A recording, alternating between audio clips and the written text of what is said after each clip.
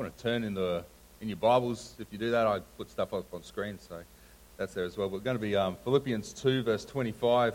Last week I told you about a place we went and visited while we were away, and just to give some context to it, which has nothing to do with my message today, this is just some of the play equipment, which I was really enamored with. Someone's decided to make a 6-meter high swing and stick suspension at the bottom, and realistically this thing acts like a trebuchet. You stick someone on it, you pull it back, and you release it forward, and it just flings the kid. It is really amazing, some of this play equipment. That metal slide is one of the freakiest things I've ever stood at the top of. What's even freakier is when you see this fella here sitting at the top of it with his 7-year-old cousin, 8-year-old cousin, 8-year-old cousin who is not as tall as Josiah, but a fair bit less, sitting at the top of that slide ready to come down together. And I felt like I was going to fall off it. And so that was one of those fun parenting emotions.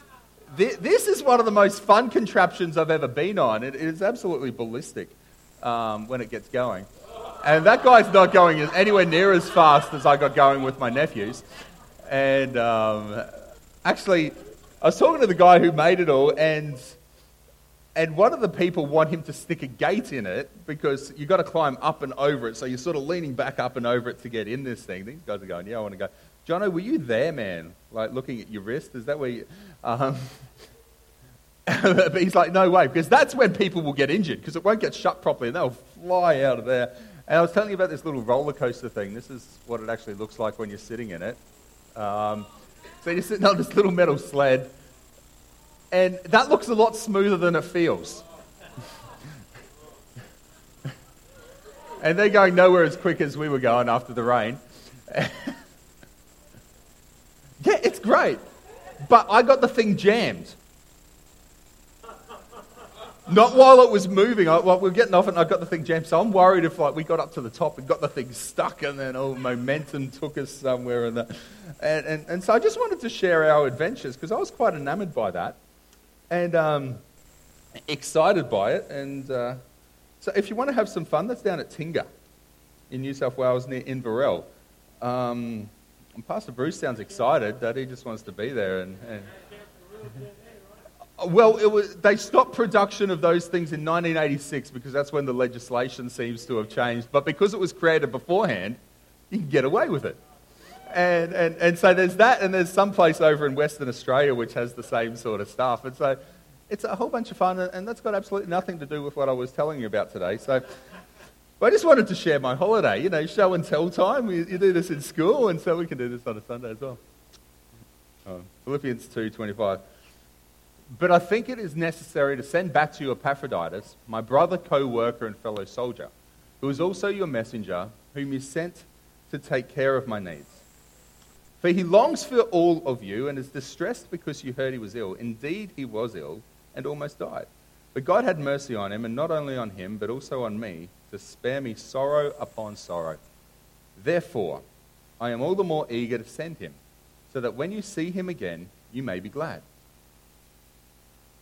and I may have less anxiety. So then welcome him in the Lord with great joy and honor people like him. Because he almost died for the work of Christ, he risked his life to make up for the help you yourselves could not give me. Sometimes we have sort of favorite characters in Scripture and in the Bible. We've got a couple of main characters in the New Testament. Jesus and Paul are pretty much the main players through that, and then you've got Peter, James, and John through there as well. But this guy is one of my favorite guys, I think, Epaphroditus. He doesn't cop much in Scripture, but he gets a couple of verses there, and he's a pretty good guy. I mean, Paul. We know Paul's in prison when he's writing this letter, and he's struggling, and the Philippians are longing for him and worried about him, and so they can't just Skype or call in or chat or something like that. And in fact, their postal system's pretty horrible. Like a delivery I tried to get. Actually, while we're away, I get this message through on my phone going, please provide us with the delivery address. I get most of my stuff delivered straight to the post office. And so some courier was bringing me something. So I emailed them off my delivery address. And then last week when I get back, I decided to check on it. and find out that the delivery's been returned to Sydney now because they didn't get my message, apparently, even though I'd sent it and had a thing, and there was nothing I could do about it. And all. So I can understand why the Philippians felt the need to actually send someone to check on how Paul was going. I sometimes feel the same thing with our delivery system, that I need to send someone to actually bring the thing that I trust, rather than couriers in some instances. But so they've sent Epaphroditus off. And we know Epaphroditus is someone that Paul considers highly and thinks well of. Paul values him because he says he's concerned for the Philippians. And just before this, he's talking up Timothy, and in Paul's leadership emporium and all his development, he looks for one thing above all else. And because he speaks of Timothy a bit earlier on about he is greatly concerned for you. And that's the thing he honors to them and says to them. He's got genuine concern. He's the sort of person that when you speak to him, you know he's listening. And when he walks off after that, you know he's actually going to still think about you and not go off and think about what he's doing today or his shopping list or his to-do list and things like that. And so we know Paul thinks extremely highly of him. But so much more than a messenger, he gets these adjectives about him: my brother, co-worker, and fellow soldier.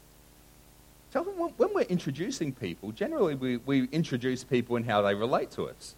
This is my cousin, this is the person I work with, this is my son, this is my friend, this is some aspect of relationship. But I can't think of anyone that I've actually used 3 different relationships to describe him when I've ever done introductions.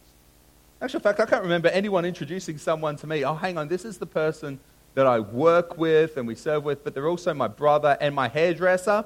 And also on every second Thursday, we play Scrabble together as well. Oh, and this is the person when I'm sick, I'll message for that. We don't usually get the laundry list of who someone is when we're talking, but Paul, when he's talking back to the Philippians about who Epaphroditus is, and they know him.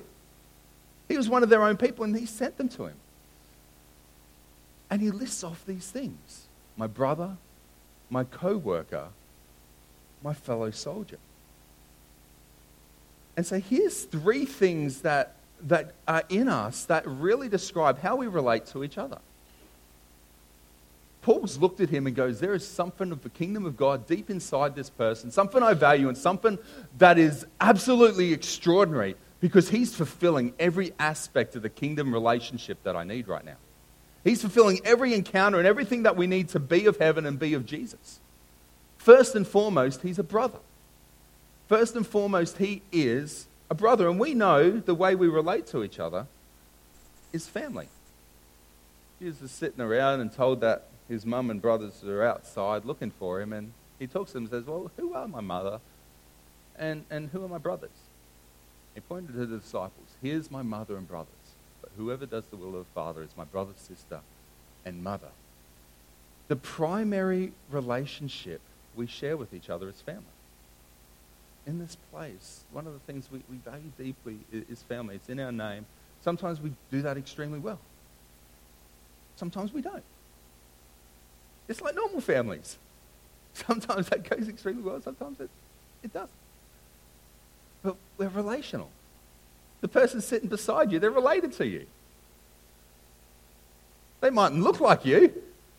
You didn't actually choose them in most of the instances, but all around you, this is family. I have the privilege in my extended family, I showed you some pictures, I'm the crazy uncle. It is so much fun. I love get to be the crazy uncle because I'm the one that jumps on that roundabout thing and spins around with the nephews, and they're like, Uncle Scott, will you come on this ride with us? Will you do this with us? I'm like, yes, I will. So I get to be the absolute crazy uncle in places, and you already knew I'd be that anyway. But we relate with each other, and we're family, which means there's this care and this aspect. That is the base relationship which we share, and Paul had that heart connection with Epaphroditus. Now, beyond that, we work together. In the kingdom, we're family because we need care with each other, but we also work together. The one who plants, the one who waters, have one purpose, and they will each be rewarded according to their own labor, for we are co-workers in God's service. You are God's field, God's building. we work together. There are tasks that we need to do for the kingdom of heaven. There are things that need to be done. There are seeds that need to be planted, seeds that need to be watered. There is a whole bunch of resource that God's given us that we need to maintain. We have a whole bunch of stuff that we maintain around here and we look after. And we work together on that. And sometimes those things, the family relationship doesn't cover. Whereas the family relationship cares. Those things, well, there's tasks to be done and we need to do those tasks. And so in ways we relate as co-workers within that. Then we're also soldiers together. There is a cause that we have. Join with me in suffering like a good soldier for Christ Jesus. And no one serving as a soldier gets entangled in civilian affairs but tries to please his commanding officer. I actually grew up in the Salvation Army, so I understand this. The whole thing of that, there is an army. We have a purpose of God together, and there is a call on that. There is a sacrifice that we need to give for that. Paul lists off Epaphroditus. Well, he made huge sacrifices to come, got ill, almost died, gave up so much to actually make that journey so that Paul could be encouraged and they could be encouraged. Now, we have a cause together, and sometimes that costs. That costs us our time, it costs us our energy, it costs us being friends sometimes with those that we want to relate to. It costs us in so many different ways. Now, these things are absolutely vital because we relate to each other in all these things. Hello, brother, sister. Hello, co-worker. Hello, fellow soldier. Now, this is where sometimes we get in trouble as well. And especially when leaders relate and relating with leadership, we get in trouble sometimes. Because sometimes someone might be coming in and absolutely hurting and just needing their brother or sister to put an arm around them. But we're co-workers as well. And so anyone that's ever been in leadership or dealt with leadership knows sometimes the hats don't line up. You might be wearing the family hat, and all of a sudden the worker hat is being worn by the other person, and so the conversation misses. Oh, we need to get these chairs lined up. Come on, just do the job, get this all done. And so sometimes we miss each other on those things. Sometimes it's like, this is the cause. Come on, we need to get up at 5 a.m. this week, and we need to pray every day so that we can just break ground for the kingdom of God. And you're just like, no, I just need to just be loved right now. I'm hurting and broken inside. Or you might be, I just need to be inspired for the kingdom. Come on, what's going on in your life? Let me love you. No, send me out. I just want to break ground for the kingdom of God. But sometimes we need to just be, as brothers and sisters and co-workers and soldiers, we just need to be open with each other and share with each other about where we're at and what hat we need to be wearing at different times. I've tried to do this a bit more in dealing with people and talking with people. Right now I need to talk to you as sort of the boss or the captain in that, or I'll talk to you as father or brother within those things. And we need to chat with each other in these different things. But I think this is a great model that shows us how we relate in the different aspects that we come together within that and changing all our hats. And Paul goes on and speaks about Epaphroditus, and he's sending him back, and he says, when he gets there, honor him. Honor him. Why? I mean, Epaphroditus is someone he valued. We can see that. He's someone who gave up a lot, but he's writing to the Philippians, and in Paul's writings, you see his heart for the people he's writing to and his desire for the people he's connecting with and ministering to. And I don't think it was just for Epaphroditus' sake that he was saying honor. I think it was for the Philippians' sake that he was saying to do this, because honor carries the currency of blessing. When we honor, it carries a currency of blessing. We've got this strange verse in Mark 6 where it's talking about he, Jesus, could not do any miracles there except lay his hands on a few people and heal them. Jesus couldn't do any miracles there except lay hands on a few people. Anyone else find that a bit strange? We think when Jesus rocks up, there is a Holy Ghost party going on right there. It is just on for young Noel. Doesn't matter what's going on. Any sick person walks past and catches his shadow. Boom, they're healed. Any demon in the place begins to shriek and runs out. Any need and lack in the place, well, it's gone, just because all Jesus has to do is just rock up. And it's all sorted. We think that's Jesus. He just has to rock up. A bit like the New Zealand rugby team. All they have to do is rock up. Which it has been for so long. And we know this is a weekend of miracles for anyone that follows that sport. In there, if you didn't catch up, the Wallabies, who are about 50-0, beat New Zealand last night. And so we think Jesus just has to rock up. This is the best ever Sunday that could ever be. Imagine Jesus coming to the pulpit. And that's what's happened here. Jesus has come to town. He's come to preach. He's come to church. And yet it said he couldn't do anything. Let's get context to it. Jesus left there. There was a place where Jairus' daughter was dead, and he went and called her back to life. That's a significant, serious ministry achievement. That is a huge story. So here is the anointed preacher coming to town who yesterday raised a girl to life. Comes to town, comes to preach. He went to his hometown accompanied by his disciples, and when the Sabbath came, he began to teach in the synagogue, and many heard him, initially were amazed. Where did this man get these things, they asked? What is the wisdom that's been given to him? What are these remarkable miracles he is performing? Hang on. Isn't this that carpenter? Hang on, that's Mary's son, the brother of James, Joseph, Judas, and Simon. His sisters are here. And they took offense at him. And Jesus said, a prophet is not without honor except in his own town, among his relatives in his own town. And he could not do any miracles there except lay his hands on a few sick people and heal them. This is the same place that he began his ministry. He got up, picked up the reading for the day, opened the scroll of Isaiah and said, the Spirit of the Lord is upon me because he's anointed me to preach good news to the poor, recovery of sight to the blind, freedom for the captives, and proclaim the year of the Lord's favor. Sat down and then got up. Oh yeah, by the way, guys, this is fulfilled today. I'm here. And everyone just stood up and applauded and go, yes, the Messiah is here. This is absolutely wonderful, as they marched him out and tried to throw him off a cliff. I'm so thankful you guys haven't done that to me yet. You haven't tried to march me up on the roof and throw me off there. Thank you so much. Talk about a way to end church. Permanently. And then we know Jesus just passed through them. It's one of those great things. I mean, I just want that spiritual gift sometimes to pass through the crowds. We went shopping down the Hyperdome yesterday. I just want that miracle just to pass through. Yeah, Christmas is coming, and we know what crowd. Yeah, we just want that miracle.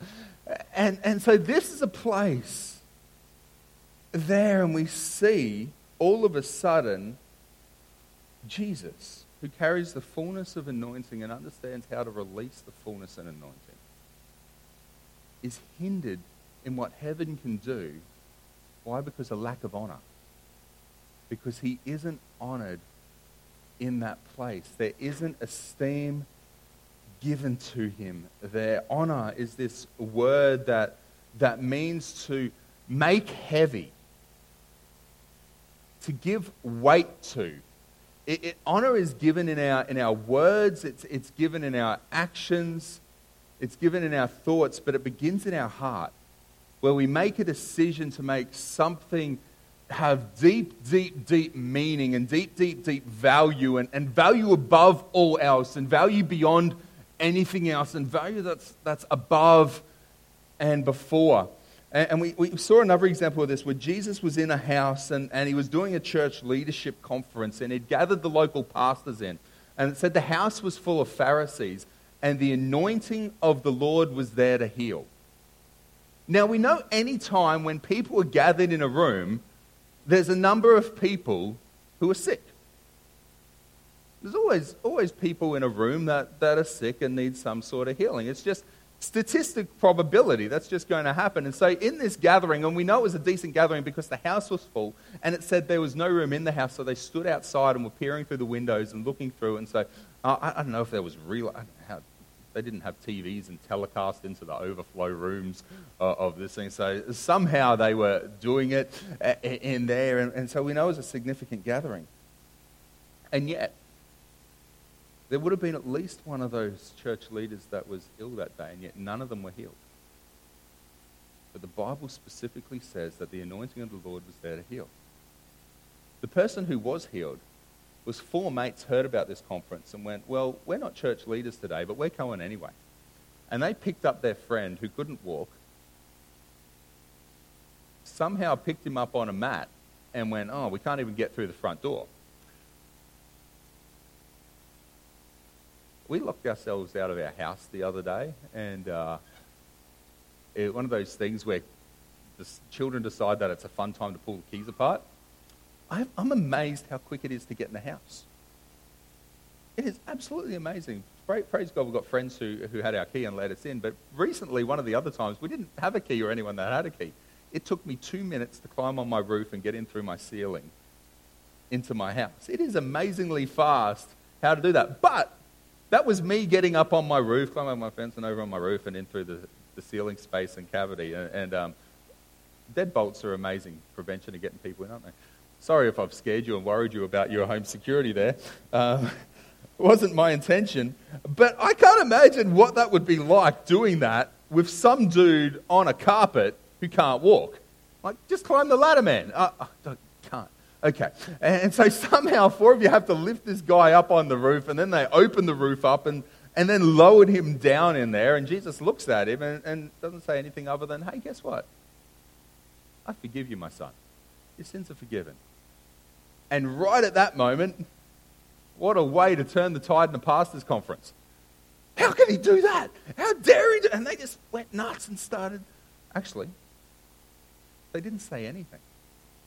There was nothing spoken at that moment. Except Jesus looks around and the Bible says that he knew the thoughts of their heart. And he looked at them and said, well, just to show you that I can do this, get up and walk. And the guy got up, picked his mat up, and must have parted the crowd like Jesus did at the top of the cliff and walked out of there, in there. But not another miracle was released that day. Why? Because in their hearts, there was no honor that was paid to Jesus. They looked at him, and Jesus actually said these words in Matthew, in your hearts is evil. What's going on in your heart right now is evil, because you're not honoring and valuing the presence of God and the person of God who is actually here. Jesus at another point said, he who honors me honors the Father. Honor is the currency of blessing that comes in. You've got this situation going on in Samuel where a prophet's come to Eli and declaring to him about his house. And he said, the members of your family, I promised they would minister before me, but now the Lord declares, far be it from me, those who honor me, I will honor. And he started outlining a kingdom practice here. Those who honor me, I will honor. Those who deep in their heart value God and value heaven, guess what? There is a release of that from heaven. So what's that look like? Because God's thoughts are always towards you. God's heartbeat is always towards you. But honor is something in the heart that is outplayed in the hands and the actions and the words. God's heart is always towards us, but sometimes because those who despise, those who honor me little, or those who think lowly of me will be disdained, or I will resist, or I will not honor. So when we don't think highly of God, when we don't place emphasis on who he is and value who he is, we're missing out on what he's got. We're missing out on what heaven wants to release in our lives. You know, every time we gather, every time we're here, you want something from heaven. Every time you gather here, there is something that you desire from heaven. Some of you this morning have walked in desperately craving for an answer and something of heaven to come into your lives and something of the kingdom of God to come into your life. Some of you have got up and gone through the motions, and yet the very fact that you're here, some part of you desires deeply for that to come in of heaven. What's this look like? There was a centurion that was walking around. Well, not probably walking around, but he'd heard about Jesus and his daughter got sick. And so he came to Jesus and said, I need you to heal. I need the healing for my daughter. I need her to get well. And Jesus said, that's it. We're going. Let's go. Let's stop what we're doing. Let's stop church. We're going to this man's house. And the centurion looked at him and goes, no, don't come. I don't need you to come. I just need you to declare it and to speak it, and my daughter will get well. What was Jesus' response? I haven't found faith like this in all of Israel. No one has honored me like this man honors me, because he understands the authority in which I walk. And right now he's honoring me and honoring heaven. Go, it's been done for you. And at that very hour, his daughter became well. When you've come in, some of you have come this morning absolutely honoring God. You've given your time, you've given your energy, you've given your attention and focus into who he is through your worship and through your words. And already today, the encounter's happening. Already it's there, set up for you. Already the reward is being poured out. You know, sometimes in church when you go and you walk out, man, that was a great service, and someone else going, what were you talking about? And you can be sitting next to someone and they're just receiving heaven, and you're sitting there going, where am I? Like, is there something wrong with me today? Or you might just be receiving heaven, you're looking around, you go, man. I remember Doug Fields, Saddleback's youth pastor, telling a story one time of they were doing youth, and he'd organized for this guest worship leader to come in. And so they started the service, and this worship leader comes in and hops up, and a really well-known worship leader and really good. He gets up, plays the first song, and then something got out of joint, and must have got some ants crawling up on stage or something. He thinks he threw his guitar down, and that's it, I'm out of here. And he took off. He's like, okay, that's okay. So moves the service on, gets up and starts to share the message of what God's given. And then some kid sitting right smack bang in the middle. Oh, he'd had too many baked beans for breakfast. And right in the middle of the youth service, he just lets it rip right there. And you imagine a room full of teenagers when that happens through there. I know what adults are like when it happens. It's fun when it happens with a room full of teenagers. And the place just loses it and melts down. And he's just like, man, I just got to get home today. And so he just goes through some things, shuts the service down and starts getting out of there. And then this young girl comes up to him after the service and goes, Pastor Doug. He's like, yes, what's up? Tears streaming down her face. Oh, the presence of God today was just amazing. God just really ministered and touched my heart. Like, there was a presence of something in there, girl, but I don't know. And she'd come and she'd paid honor to heaven. And she'd paid honor to God. And in her heart, she'd set herself in line to grab something. What's your expectation? What's your expectation when we come and when we're here? I just grab one more thought, and we'll talk more on this next week, because it's one thing to honor heaven, but there's also another place to honor. I tell you, you will not see me again. Jesus is crying over Jerusalem at this point. He says, until you say, blessed is he who comes in the name of the Lord. You won't perceive me. You won't receive me. You won't gain anything of who I am until you say, blessed or honored is the one who comes in the name of the Lord.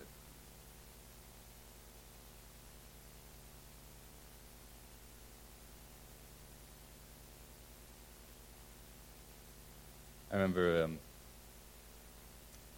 years ago, we were doing a young adults camp up the coast, and on the way, there was a speaker who I valued greatly that was coming up to speaking at Sunny Coast, and so we did the Friday night up through there and stopped on the way through with the evening, and started our camp with the rally that was going on there. And in my heart, I valued this man so much. I valued the teaching that was on him. I valued what was going on. I valued heaven. I just knew something of heaven would happen. And I remember walking in there and being in there and being in worship and hanging off everything that was said and just paying full attention to everything that was doing. And then at the end, it was like, who's feeling the Holy Spirit on you? I just stood up in that. And I've never encountered the Holy Spirit in such a powerful way. For the next 30 hours, I was shaking physically in my body. I remember the service closed down, and I'm still out there on the altar, just crying and shaking under the power of God. And I remember the Elvery boys coming and picking me up and going, "Oh, it's time to go," and sticking me in the back of the car. And by that time, we're hungry. And so we're heading off to Domino's somewhere to try and find a pizza place because that's all that was open. And I'm sitting in the back of this car, absolutely just out of it in the Holy Spirit and thinking, this is the best ride ever, just going around corners, just laughing. We're camping that night, actually. Josh, I was in a tent with your brother that night there. And we get up for next morning. He's like, "Dude, I got no sleep because you were just shaking all night and you just wouldn't stop just moving. I just wanted to get some sleep." But there was something that was paid there deep within my heart. You know, this morning as we've come, some of you here have come and desperate for something of heaven. Let's spend some time. In worship, it was given. I heard it being given, this honor to Jesus. Jesus said, "He who honors me honors the Father." So come on, let's just stand. Let's stand in this place. And maybe you're here and you've come this morning and needing that relationship of family to come and join faith with you because you just need an outcome of heaven today. You need something of heaven to come into your world and to come into your heart, something of the kingdom of heaven, something of Jesus, something of the Holy Spirit to minister deeply in that. You know, as we begin to worship, I just invite you, come out the front. I just want to join with you in faith for that. Come out the front and honor God. Lift your hands. Kneel, whatever you need to do to pay him honor and give him weight this morning. To give him that importance deep in your heart. Let the currency of heaven, the currency of blessing flow from within you this morning. Maybe you're here and you just need to present yourself and get your life and your heartbeat just on track with him again. You've come in and it's just been, I've just been walking and feel alone, just feel abandoned and I haven't been lined up with where God wants me to be. And you just need to present yourself again. Do that. The altar's here for that this morning. No disdain. The Lord honors those who honor him, and he wants to honor you this morning with his presence and with his anointing and with his answers and with his direction. Maybe you're a soldier this morning who's just needing to be pointed in the right way. And it's time to just come and honor and pay him his dues. But just as we worship, I just invite you to come and just pay him honor and join with you in faith, seeing heaven released over you. Amen.